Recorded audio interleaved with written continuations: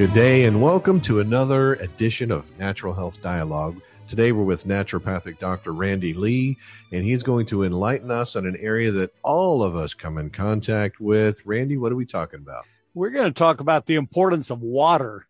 Now, if you ask most people about water, they're just going to tell you, yeah, we have to have it, but there's not really a lot of study that goes into it or why you need it or where you get it, or those kinds of things. We just assume it here in America that you go turn the faucet on and you've got water. In most of the world, they may walk for hours to get a bucket of water, which they put on top of their head and walk back home with. Right. It's pretty tough for some places, but it could be tough for us as well. I remember not too long ago when we had a particularly bad time at the house and lost electricity, and without electricity we couldn't pump water. So we're going to talk about some things that you can do to be ready and prepared to have water in case things don't go so well for you. About I don't know, 2 or 3 years ago, I've written a couple of other podcasts / blogs on water. One was called Water Everywhere, and in that particular one I talked about Dr. Andrew Weil's comment in his book, 8 Weeks for Optimum Health, that says that drinking water in the United States is increasingly becoming a health risk, whether you live in the big city or a rural area. More than 100 million Americans drink water that contains significant levels of 3 cancer-causing chemicals: arsenic, radon, and chlorine byproducts. So basically, we're just saying that water out of the faucet may not be as healthy as you think, even if you can get to it. And in many cases, you can't even get to that water. So in addition, chemical contamination, in addition to that chemical contamination, there's also problems with viruses and parasites and other pathogens that live in our water. So 100,000 or so large water systems in the country, the large ones are under about 1,000, but they're about 100,000 total, lack proper filtration. And so you're getting a lot of that into your house. The second article that I wrote was called Which Water is Best? And it itemized a bunch of water types that are currently available to us and point out some of the benefits of each one of them. Now, I'm not going to go through all of those today, but I'll just briefly say there are things like alkalized water, black water, water with different levels of chemicals in them that you may or may not want in your body, or just plain old spring water, readily available. We all drink some bottled water, and we just talked about in that article. You can go back to that one. It was called Which Water is Best, and talk about the pros and cons of the different kinds of water.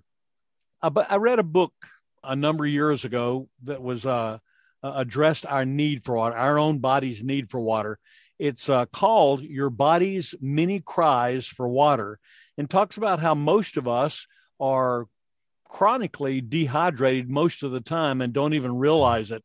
The body has a way where it says, I'm going to use what water I get for the most important stuff first, and then I'll get the ancillary stuff as water is available. And you have to drink a regular amount of water every day for about 4 to 6 weeks before your body says, hey, this is going to be coming all the time. So I'm going to flip on some switches and put some hydration into areas that people don't normally get. So people who have dry skin or a dry throat or any kind of dryness in their body, it may very well be that you're just not getting enough water.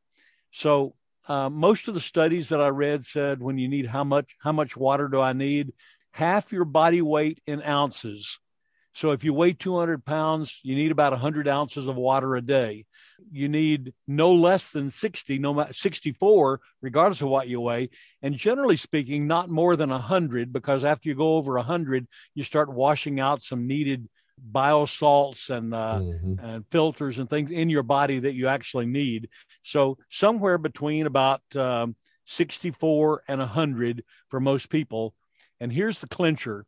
You can't guzzle 16 ounces of water a day and satisfy your hydration levels. You need about 4 ounces an hour. So you need to be sipping water all the time. I tried to train my kids and myself. Every time you pass a sink, drink a little bit of water. Every time you pass a water faucet, drink a little water if it's one that's safe to drink out of. Every time you pass a drinking fountain, drink a little water, whether you feel thirsty or not. 4 ounces is about 4 good swigs on a straw. And so you don't need a lot, but you need it regularly all the time. So if Mm-hmm. you'll do that, then you can get the amount of water that you need. My purpose for this article, really, and we're about halfway through our time, but my purpose for the article was to say, well, how do you get this water in times of emergency? Everybody knows when electricity goes out, your water goes out. How do we get plenty of pure water to use in times of crisis? And so I've outlined some that I like that I've used before. One is simply to store water for drinking and for washing or bathing. You say that's a lot of water for including washing and bathing. But if you know the electricity is going to go out in advance, or you're told on a weather station we're having horrendous storms and things, chance of power outages, then go fill your bathtubs full of water and just let it sit there. It's good for bathing. It's good for flushing the toilet. It's good for those non-essential uses. And the drinking water can be done with just a storehouse of water. My wife and I keep 4 or 5 cases of bottled water at the house all the time. Now, they would get old and they would get stagnated in time, so we change them out all the time. We're drinking from the water that's on the top case, and then we replace it to the lower case. And so keep some water available all the time so that we're never without water. And we would use that water then for drinking, for making our tea, for brushing our teeth, things where the water is going to go inside our bodies where we're going to need it. So one, store some water. Now that would be another way to maybe get water into that would be to use rainwater, right? If you have a setup for that. Absolutely. And that's a lot. I've got several friends who have taken their drains off of their eaves of their house, and instead of putting one that goes all the way to the ground on the side, they put it about halfway up, and they make barrels for rainwater, for catching rainwater. That's good for your plants and stuff, but that's also plenty good for bathing and for external uses that you may have. So that's a great way to do it as well. Store some water in advance. At home, we use a well.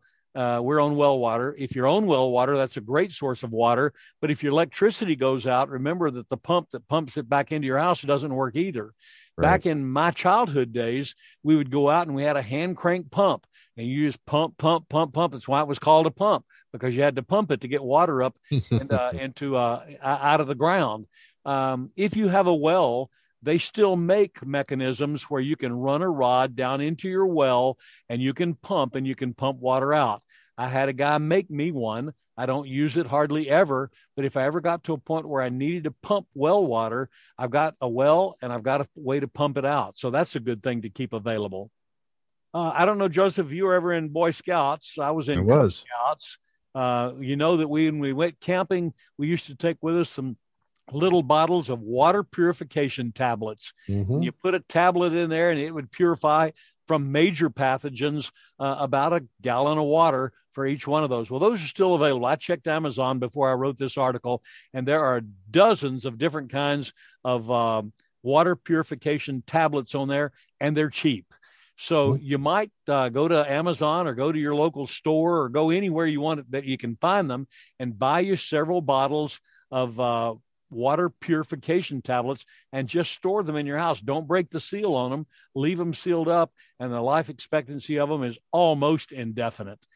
Then the one that I like the best that we used to sell them here in the store. We don't sell them anymore because people didn't buy them, but they're becoming to get popular again. And those are decontamination straws, where you can take a straw, open it up, and suck water through it, and it gets rid of most all of your pathogens. You can get rid of parasites. You can get rid of viruses. You can get rid of mud contamination. You can take those things and put them down and suck right out of a mud puddle, and you're going to get purified water when you get out of it.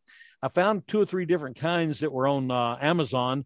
One of them gives you about 1,500 liters of water before it's no good. One that I really like is called a Life Straw. It's a single straw that will sterilize about 3,000 liters of water, and you can get a half a dozen of them for about $90. So you might get some of those, and they do have an indefinite life expectancy. They don't wear out. Leave them packaged up and put them away somewhere. And if you ever need one, you can go out into your yard and drink out of those puddles that are flooding you that you need to get rid of anyway. And then, of course, many houses have home water system decontamination units that they put on. Again, you have to remember you have to be able to get the water through them to use it, but those are really great as well. Remember, you can't live without water. You need viable, healthy water sources and availability, and you need to plan to have your own supply in an emergency. The key there is planning. We're back to that survival mode type thing. It may not be available from other sources when you need it the most. Thank you, Randy. That has been enlightening, and I hope all of you have enjoyed that as well and got some good information that you can use. And until next time, we'll see you later. Bye-bye.